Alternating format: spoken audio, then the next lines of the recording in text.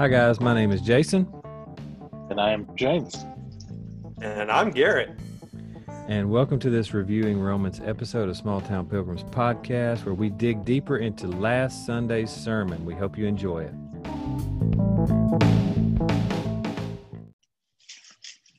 Welcome to another episode of Reviewing Romans, which is a podcast that is a part of the Small Town Pilgrims podcast. This is James. Obviously, you've already heard that, and I'm sitting here with Jason, and we hope that you've had an opportunity to go back and listen to the sermon from Reality Church from this previous Sunday through Romans. And so, if just in case you have not, we do want to begin by quoting the scripture for you. So, Jason, if you would go ahead and do that for us.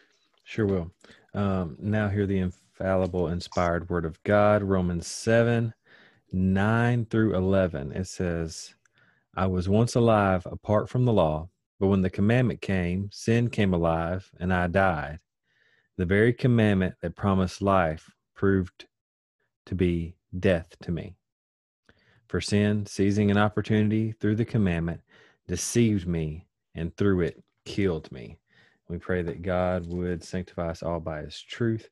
His word is truth, and that the Holy Spirit would illuminate that scripture for you, hopefully through what we talk about today. So now, time for the all too awkward question. Pastor James, what did you think of the sermon? Well, I could just simply say it was good and I enjoyed it, which is quite honestly what I would love to say because, I thought the sermon was well done. I thought the sermon was well laid out, and I thought you highlighted some very, very important points of the text as well as some very helpful quotes, especially from the Valley of Vision at the very end of the sermon, which I found was unique, and I was encouraged by your use of that. I've thoroughly enjoyed using that in my personal walk with Christ. Here and there, I have moments where I practice using that regularly, and then there's moments where it sits on my bookshelf for a while. Right. But anyway, back to the sermon. I thought that it went really well, especially highlighting the idea of substitutionary atonement. And I kind of mentioned this prior to us hitting record, and maybe one day we'll let you guys hear what that kind of sounds like. Probably not. But I was mentioning to you beforehand, that's really what stood out to me about the sermon because it's such a crucial doctrine. Yeah. And too often, pastors tend to shy away from highlighting these terms that may seem like intimidating to the flock if they initially hear it. Yeah. But they're actually terms that, though they're just speaking of a theology that we can understand and know in our heart without knowing the term that identifies that doctrine, knowing the terms help us so much in life often. Yeah. And so the biggest thing I appreciated from the sermon was really the fact that you pointed out this term. You said the term, you mentioned it, you defined it, and you do this quite often in your sermon, so it's not a new aspect of your sermon. There's just something that stood out to me above all else in the sermon itself. Yeah. Now, remind me if I'm wrong. The way you broke up the scripture this time was looking at a future verse first and then going backwards. Was that correct? Is that correct? Well, basically what I did was I laid them out in order, 9 through 11. 11 or 9 has really two parts, about being once alive apart from the law. And then, of course, the commandment coming in, sin coming alive, and Paul realizes that he is dead. Then in 10, he says the very commandment that promised life proved to be death to me. So he realized that, hey, it only promises life if I can keep it. And I realize now I can't keep it. And then we go to that 11th verse, which I didn't break down as much as I took the spirit of what the verse was saying, especially that phrase, the sin seizing an opportunity. and took that and went forward with something that really was kind of pointed out by Dr. Jones in his commentary on it, that there's a misunderstanding of the cross and and where that comes from. So basically I kind of went like I've been doing, but then I took that where we were going was kind of cyclical. Really it's taking the moment before, the time before Christ, when you feel like you are alive, really, then you realize because of the law, no, I've been dead all along. I'm dead. That's how it is. I'm dead. And you realize, okay, the law can't give me life because in order for the law to give me life, I've got to keep it. Mm-hmm. But then we see in that last verse, when sin is seizing an opportunity, the absolute deception power that sin has. So it almost goes a full circle back to where we were at the beginning. You know what I mean? Mm-hmm. To that point of before seeing through the law that I can't keep it. And we see that great deception of covering the cross with love only. And we lose our understanding of what we've been talking about, the substitutionary atonement of Christ on the cross. Yeah.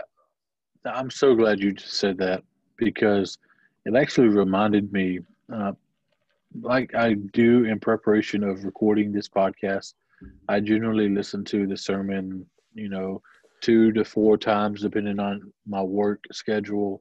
And, as I've said before, 2 times speed, so you sound like a chipmunk and all of those things. But I remember the first time, the unique way of doing that is the first time you hear it, something specific stands out. The second, third, fourth time, something different.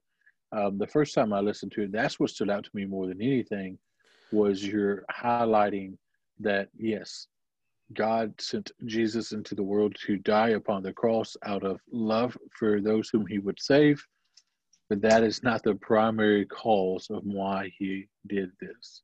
Right. That's crucial in modern evangelical circles. And you pointed this out, and you said, those songs that we sing may would tell us otherwise. It's this individualism that has infiltrated the church, that is about me and my relationship with Christ and no one else. Mm-hmm.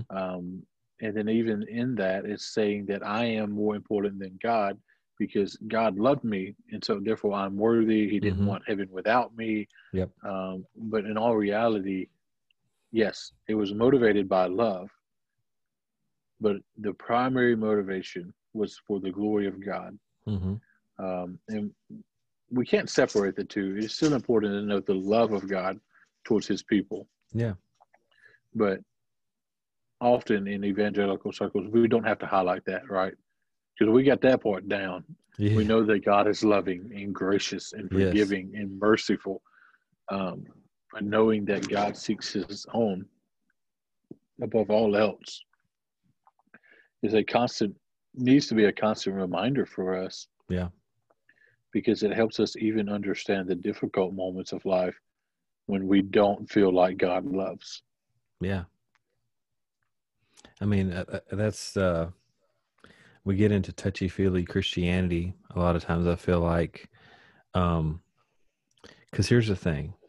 If we make the cross only love, if we make God only love, if we make our relationship with God only about love, what happens when I don't feel loved? What happens when, like we've talked about on previous podcasts, the diagnosis comes and I've got cancer, or I lose somebody in my family, or something doesn't work out the way I wanted it to in life, and I'm not feeling that love? Well, what happens with my view of God is I lose who he actually is because I've made him only love. Well, this doesn't feel loving. So therefore, sometimes my relationship and my own theology will be shaken because I've made the God of my own choosing, and he's not doing what I want him to do right now. Yeah, I agree completely, man.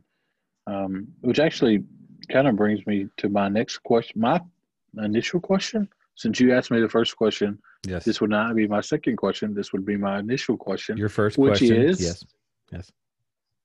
if you had 5 to 10 more minutes, now this was a 40-minute sermon, so Yeah. 10 more minutes would be a lot of liberty. So maybe 5 more minutes. Yeah. If you had 5 more minutes to add to the sermon, um, through your study and your prep time, Mm-hmm. what is something that you possibly would have desired to highlight a little more, or maybe kind of nail home for the listener in your congregation, or possibly keep in mind that though in your prep time your sermon that you're writing is for your congregation and your congregation alone, that's the only flock that you're going to be held accountable for.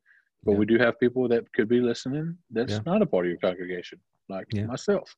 Right. And so if you could add 5 more minutes to that sermon for your congregation or for the individual listening on, what would you have said in elaboration of? I think we got to stick with the cross. I would highlight even more. I think go even more in depth in those points of what we see in the cross. Um, you know, a wrong view of the cross leads us to a wrong view of Christianity. It leads us to a wrong view of God. And the reason why I can say that is because I've had the wrong view of the cross for a lot of my Christian life, until I began to see who God was, and I began to read in his word, and and I began reforming my Christianity through the power of the Holy Spirit. I had a wrong view of the cross, which led me to a lower view of God. So I think if I had 5 more minutes, it's on the cross. I've got to spend it on the cross, hammering home even more clearly what the substitutionary atonement of Christ is, how our sin was laid upon him, that this is the righteous requirement of the law, that there must be a death, there must be blood shed, there must be a spotless lamb. The sinfulness of our sin is being shown to us on this cross. And, we have a spotless lamb who is being slain for our sins in front of us, if we would look clearly at what the cross is, and then of course, the thing that is cut out of modern Christianity is that 5-letter word that everybody thinks is a cuss word about God: wrath. We in modern Christianity, we don't want to talk about the wrath of God. We want to talk about the love of God. He's loving, but he also must be wrathful. That's right. He is merciful, but he also must be just. These are things that are described about him in Scripture. So if we look more clearly, and I love that verse, John 1:29, when John the Baptist sees Jesus and says, "Behold, the Lamb of God who takes away the sin of the world." That is a statement of all statements. That is a extremely powerful statement. And I think if I had those 5 more minutes, I stay at the cross. Yep. I'll never forget. And when we were in the Hyper Grace movement. Sometimes I have to explain the Hyper Grace movement. Hyper Grace movement means antinomianism. Antinomianism means everything's all right. I'm good. I can do whatever I want. Diminish the cross. Diminish what is done on the cross. I'm equal with God. There's little gods in there, little God syndrome in there, where we are equal with Christ. All of those things. But one of the things that happened is I heard it preached from the pulpit.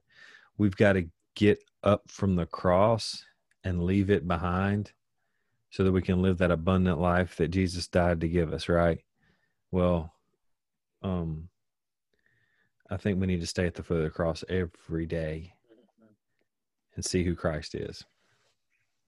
What I find so interesting about that idea of substitutionary atonement is how that it's been twisted by not only people that would object to Christianity, but even individuals that would fall in the kind of subgroups of Christianity, Yeah. and they would equate that the sending of the Son into the world to die upon the cross to be the substitution for those who would trust in Him as sovereign, or however you want to word that, child abuse. Yeah. Um, Cosmic child abuse is what yeah, it's called. cosmic child abuse. Yeah, Thank the you. emergent church has coined that phrase. Yeah, People like Richard Rohr, the writer of the Shack, what's that his name, William Paul Young or something like that. um, all these mystical Christians want to call it cosmic child abuse. and um, that's where I was going to say, man, that's such a horrific thing that has come up recently, yeah because what I was going to say, that I look back as my time when I was pastoring and preaching regularly, the one thing I wish I would have focused more on when teaching on substitutionary atonement would have been that, and I did this quite often, but I wish I would have done it more often, was focusing on this plan of God was plan A. yes So even in the moment in which Adam and Eve are in the garden, had not sinned yet, have not been tempted by the serpent, and then Eve tempting Adam to fall, Adam not yeah leading correctly, all of those things, that God, in His foreknowledge and forbearance and working His perfect will, though not the one causing this to happen, the one that permitted this to unfold the way that it did, to work out His perfect will, yep knew that Christ would be that Christ would be the redeeming blood sacrifice so that people would trust in Him. yeah And so, for me, not talking about your sermon necessarily, but my experience in preaching sermons similar to this, I wish I would have highlighted more of the sovereignty of God and the actual crucifixion of Christ, because yes this wasn't accidental. right Um, and I've actually preached a sermon since the time that I'm referring to from Romans, and it was on the crucifixion of Christ out of John. yeah I said Romans, but it was a sermon from John on the crucifixion of Christ. And the whole point of my sermon was the sovereign king, yeah because that's what happens is when you look at everything that happens in the Romans system of crucifixion, God's word already said that this was going to unfold. right And one that would rightly understand God being sovereign would say that this wasn't incidental. God didn't look to see how the Romans would do things, right that God worked out His ordained it perfect will in doing this. Yes. yeah And so I'm not saying you should add that to your sermon, but just as another pastor talking, I would say that in my time, I think that is a wonderful note when looking at the substitutionary atonement, is that it's not cosmic child abuse, right but it's most definitely the ordained work of God in working out salvation for those who would trust in Him. yeah and what's so great, you can't one book of the Bible that you can't read and not see um the sovereign ordination of what would happen is Psalms, when it talks about the piercing of the hands and the feet. What was it, 400 to 500 years before crucifixion had even been invented? Yeah.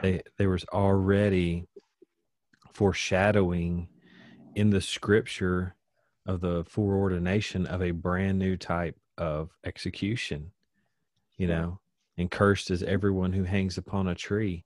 Those things that are said throughout scripture that are pointing us to, where this is going to go. And, I've, in listening to, different things, reading through different things on this and on the crucifixion itself, crucifixion wasn't talked about in homes. It was a disgusting thing. So when Yeah. it talks about he was made a curse, he was made a curse. I mean, Yeah. they didn't talk about it. Yeah. It's like us putting an electric chair in the middle of our living room Yeah. and rejoicing in it. I mean, Mm-hmm. that's what happened when believers, after the crucifixion of Christ, is their hope was found in a instrument of crucifixion, of murder, of Yeah. capital punishment. Um, what kind Yeah. of like, and this may not be the best way to say this, but what kind of freak would I be if that in my centerpiece of my home or in a religious building I had an electric chair Yeah. as something that pointed to something that I was saying, which was much greater than it was. And this is why it says in Romans that the gospel of Christ, the cross of Christ, is folly to those who will not believe. Yeah. Because they're looking at it and they're saying that's awful. We don't talk about this in our society, that's and you know, it had to be that. It had to be. He was made a curse. He took all of our sin upon himself. He endured the full wrath of God in 6 hours. I mean, he undertook the worst, and we can't diminish it anymore. I feel like, I feel like 4 years of my ministry, 4.5 years of my ministry, is lost time sometimes because of how much I diminished the most important thing of the cross of Christ, the substitutionary atonement of Christ, what he has accomplished for us. And that is the instrument by which grace has come to us, not me speaking it into existence or me having a positive confession and all this other junk that is worthless and unbiblical. It is the cross of Christ and what he has done, and the horror of it, which becomes the beauty to the Christian, that turns us, to him, and then God drawing us unto himself through an instrument of destruction and seeing beauty because of what Christ has done. And that's a lot different ball game than what I used to preach. That's right. And, it's such an important doctrine for the believer. It is clearly an important doctrine for the unbeliever, but it's such a crucial doctrine for the believer, because every sermon I preach, and I'm actually in the process of just thinking through some things about church life and what churches should look like and what the purpose of the church is. And one big thing that I keep coming back to, and like I said, I end every sermon I preached in this. I did in the special that you released when I preached in your church. Yep. Is that at the end of the day, the believer, we are to rest in Christ. Yep. And what we're resting in is the finished work in his atonement. If it was anyone else sacrificing for us, there would be no rest. There would be no hope. Yeah. If we were saving ourselves, we would be working our fingers to the bone, and we would still never obtain it. To never be good enough. Yep. So I guess my kind of last statement I would really like to make is that it's a wonderful sermon, though the words themselves were not necessarily spoken on the audio, could have been elsewhere in the sermon afterwards. But man, it's just a wonderful reminder to rest in Jesus, because we're going to mess up. We're going to fail. And it's not a hyper grace movement like you referred to earlier, but it's rather a rightful understanding of who we are in our sinfulness and depravity. Yep. And, and I think as we continue with Romans, especially when we get to, chapter 8, we begin to see where all of this leads us. The substitutionary atonement of Christ leads us to a point where we rest in him and we understand there is therefore now no condemnation to those who are in Christ Jesus. That that joy of knowing that, hey, I rest in a work that is completed. Does that mean I stop and do nothing and I can do whatever I want? No, that's antinomianism, and that's pretty much unbiblical, unchristian life. We live a life of repentance, of understanding I'm a sinner. I need to repent. But the Bible also tells us that if we confess our sins, that he is faithful and just to forgive us and cleanse us from all unrighteousness. So as we rest in him, part of that rest is saying, God, I have messed up. I do things incorrectly sometimes. Forgive me. And understanding that because I'm resting in Christ, the result of that is a sinner, Christian, you are forgiven. And that's a rest that we can all lean into just a little more in our lives, I think. That's right. So, and of course that Valley of Vision excerpt that I read, brother, nobody writes like that anymore. You know what I mean? Nobody writes like that anymore. Now, I am thankful that some of that has been translated for us. Oh yeah, into a more modern language, more easily understood. Yeah, definitely. Not all of it by any stretch of the imagination. Yeah, there's more knowledge, more in our language and our tongue. Yeah, but just the fervent prayer of those individuals, man, is encouraging. That's why I was saying earlier, that's why I often come back to it in different seasons, because there's some seasons where my prayer life suffers greatly, primarily due to a desire of knowledge and seeking knowledge. So often I listen to podcasts or sermons or things of that nature, or I'm talking on the phone and just talking to people. And often I forget to just slow down, spend time communicating with God, which then rightly puts me in a position of receiving just whatever he is unfolding in my life.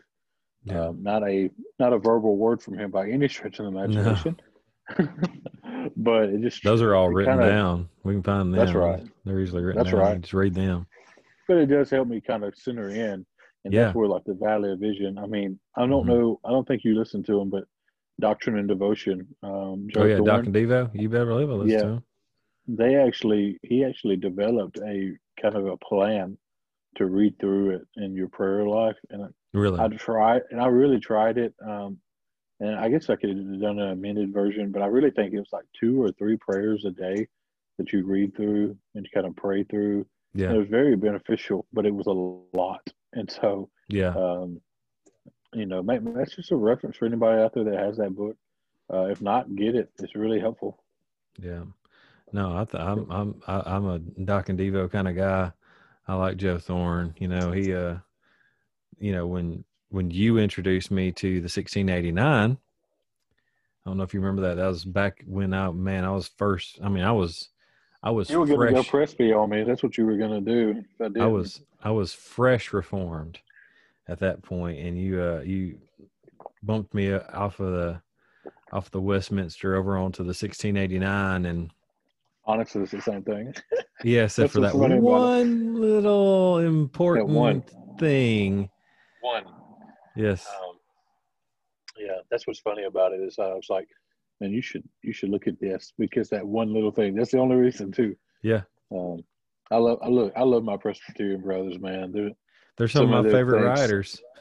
Man, I was funny. I saw a meme the other day. It said my Reformed Baptist friends, and it was like a friends meme is what it was. Yeah, I saw it too. Yep. I was thinking the same thing. It was like, who do you read? It is Presbyterians. Who do you listen to? Presbyterians. Who do you listen to? Presbyterians. And what are you? Reformed Baptists. That's right. Yeah, exactly. Yeah. I got to dunk them, and they got to know what they're doing when I dunk them, That's right. But my mentor pastor, he's straight up Presbyterian baby baptizer, but man, he's very helpful to me. So, I identify because RC RC was instrumental in me becoming reformed. His way of showing things was so good to me. So, but yeah. So anything else you want to go over in this one, or? Man, I think that's it for me. I thought it was well done. I'm thoroughly enjoying your walk through Romans. I think it's beneficial for the church, especially your church, as Yeah. you've made transitions in life. I thought the sermon was well done. And, you know, just for the listener out there, I will say this because I highlighted this and I want to say it is that one or two things are going to happen in your life. Unless you're just in high school or college age, it's I highly doubt we're two like middle-aged men. Hopefully, I'm not middle-aged because I'm only 29. So hopefully, I You're live a 1 little year bit away from longer what I than. call middle age. Hopefully, I'll live longer than 59 and a half. But anyway, you know, spend time understanding theological terms and what they mean, and Mm-hmm. teach them to your children. Yes. Um, this is something I remember. I'm a youth pastor now, and I said this when I started the process of interviewing at this church, and I've said it to the students: is if they can learn like history and trigonometry and chemistry and biology, and they can remember all of this information, then they can remember biblical terms, Yeah. theological terms. And the same thing for you, in the individual listening. You have an occupation, you have a job, if you don't, and you're a stay-at-home mom or a stay-at-home dad, you enjoy something. If it be a sport, if it be a TV show, if it be music, and you remember all of those things. Yep. So spend time in like really digging into these truths, um, because they're so instrumental in our lives. Like, and I hate to go too personal on it because it's not about me, but I mentioned this in my sermon at your church, and so I want to touch on it. Is that when my grandmother passed away, about a month ago, a month and a few days ago, um, there was two songs I listened to. I forget the name of that one every time, but we God is sung it good. at your church. God is good. Yeah, Modern we sang Post. it at your Yep. church. Modern. I know like the album, and I can go to it, and I know how it starts off, and I can go to it. The second one is Sovereign by Beautiful Eulogy. And the reason why I listened to that song, God is Good, I listen to often, but that one was in particular the one that few days that made me through it, is because knowing that God's sovereign Mm-hmm. is something we may learn intellectually in our head, but until we have to understand it in our heart, it is something that we don't truly understand. And so knowing in our head what it means, first preparing us sovereignly, and no pun intended there, God is sovereignly preparing us to make it through whatever circumstances we face in life. And so knowing these terms, knowing these doctrines is so key for our walk with Him. So I just want to challenge the listener, really focus in and learn these things. Don't shy away from them. Yeah. Listen, let's keep it real. You're in technically the Caledonia Steens area. Mm-hmm. I'm in Vernon. When I first moved to Vernon, like it's been 6 years ago now. That's crazy. When I first moved to Vernon 6 years ago, I did a lot of stats because I was in the middle of replanning a church. And I found out that it was like 40% of the people owned computers. Mm. And then from there, it was like 70% were only like high school graduates. And then like so often, and this ain't nothing terrible about the area, but because of these things, I often hear around here that I haven't read a book since high school. Yeah. Which I think is a shame because I remember when I was in high school and I didn't read the books they told me to read then. So Yeah. what they're No doubt. saying is they probably haven't ever read a book fully. Yeah. And that should not be the case for a believer. No. God has worked through so many men in church history that there's no reason why we shouldn't be pulling into resources to help us. Right. And, and even, the big one we hear, well, my only creed is the Bible, and that's great. But it sure is nice to have some helpful people to help guide you through the Bible. We don't give a kid, like you were talking about, we don't give a kid a chemistry book and say, Okay. And never teach them anything on it. I'm a teacher myself. I teach 5th grade special education. I can't just write a problem on the board and just expect my kids to do it. I have to walk them through it. That doesn't make me the master of all math, That's right. But it's helpful to my kids for me to give them a perspective that I have on it, so, it's good to take those books by people that we can trust and do, like you said, dig in, study, learn something. The issue with the mantra of no creed other than the Bible, it's a creed in itself. Yeah, that's true. So it's a circular argument that falls apart. That's all I'm saying. It is. All right, man. Well, I don't have anything else. If you don't have anything else, I would invite any of our listeners, go back, and if you haven't listened to the sermon, do listen to it. Got other sermons on there as well. If you're hungry to hear some word, in addition to what you're hearing from your local church, guess what? Just because you hear my sermon on a podcast does not make me your pastor. I am not your pastor unless you are sitting in Reality Church with me on Sunday at 11 a.m. So find yourself a pastor in your town. So because I'm not, my sermons do not replace the fellowship of the saints. But if you need something in addition to, much like what we do here, we're a supplement and supplement your walk with that. Maybe there's a point that I make that you can approach with your pastor, and you guys could have a rich conversation about that, because I know your pastor would love to hear you ask him a theological question. I know I love it.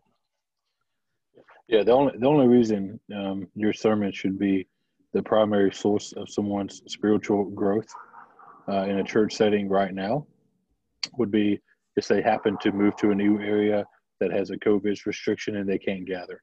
Yep. That would be the only reason. Yep. That would be the only reason that it would be permissible. Yep. We'll let you pass that time. Yeah, and that hopefully not for much longer, because hopefully that vaccine will help something at least. Yeah. Well, something needs to help, because I've got a church full of folks that we've decided we're going to church, so that's what we're going to be doing. But we hope that God blessed you with this. Feel free to contact us. All of our social media stuff is there. Message us. Our email is there. If you have questions or you need to talk, you've got something going on in your life, we'd love to pray with you if necessary. That's what we live for. We love ministry. We love sharing the gospel and spreading the gospel and praying the gospel. Let me ask you this before we go. On the next episode of Reviewing Romans, will it be the Sunday that Garrett is ordained as an elder of the church, or the 2 weeks? I think it'll be the next one after that. I think we've got one more Sunday in between. Okay. But on that Sunday, on that Reviewing Romans, we need to have Garrett with us. I agree. I mean, you can just grill him. We can ask him the questions that you're going to ask him for ordination. Yeah. Online. For everybody to hear. Everybody. And hear him stumble through. Yeah. I hear that I can be intimidating sometimes. I hope so. This sounds so awesome. Or we could just make up new questions. That'd be even better. Or we could do it before, so that it would be a part of his ordination. If when he fails, then he fails, and you just have to find pop it up on the screen. Put it on our screen at church. Just play it. Yeah. And then after it's done, be like, have to do anything. Yeah, and then be like, what do y'all think about him now? He'd love that. He would love it. All right, dude. Well, we hope God blesses y'all, and join us for the next new episode of Small Town Pilgrims. God bless you.